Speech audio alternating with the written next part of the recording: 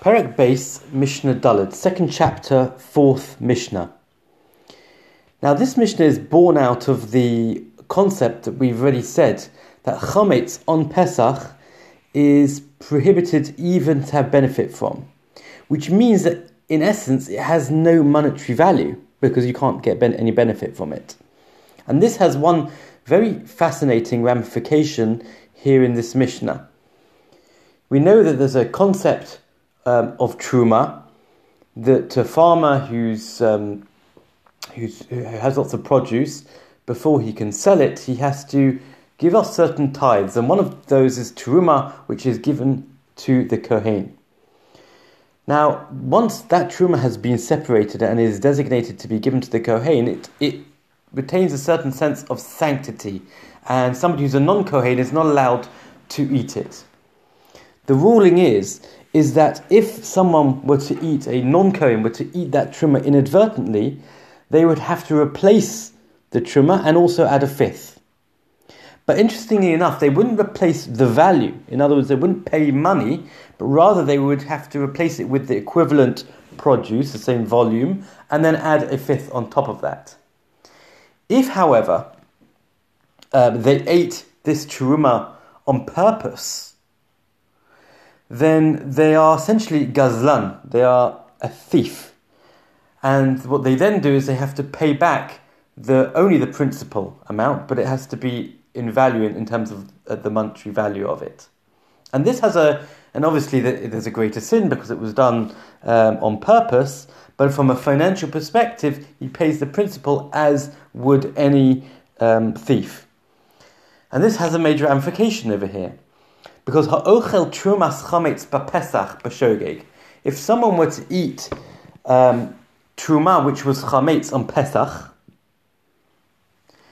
b'shogeg, but he did it inadvertently, so he may well have known it was chametz, which of course is its own terrible sin. But he didn't realize that it was truma, and this was designated for a kohen.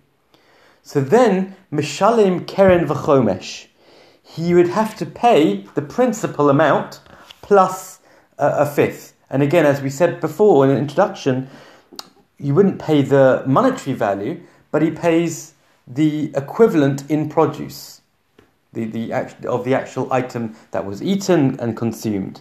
And the reason why he pays this is because even though chametz on Pesach, we said, is prohibited from having any benefit from it, and therefore has no inherent monetary value, here this payment was determined by the Torah. V'nosan lakohen es hakodesh. You've got to give something that is fitting to become holy. It's got to be given not as a payment, but rather as a replacement of food.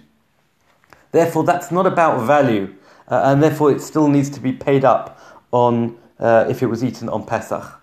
However, the flip side is the opposite. B'mezid, if he ate it on purpose, in other words, he may not have been aware that it was chametz, but he knew that it was definitely truma, and then he ate it wrongly, of course.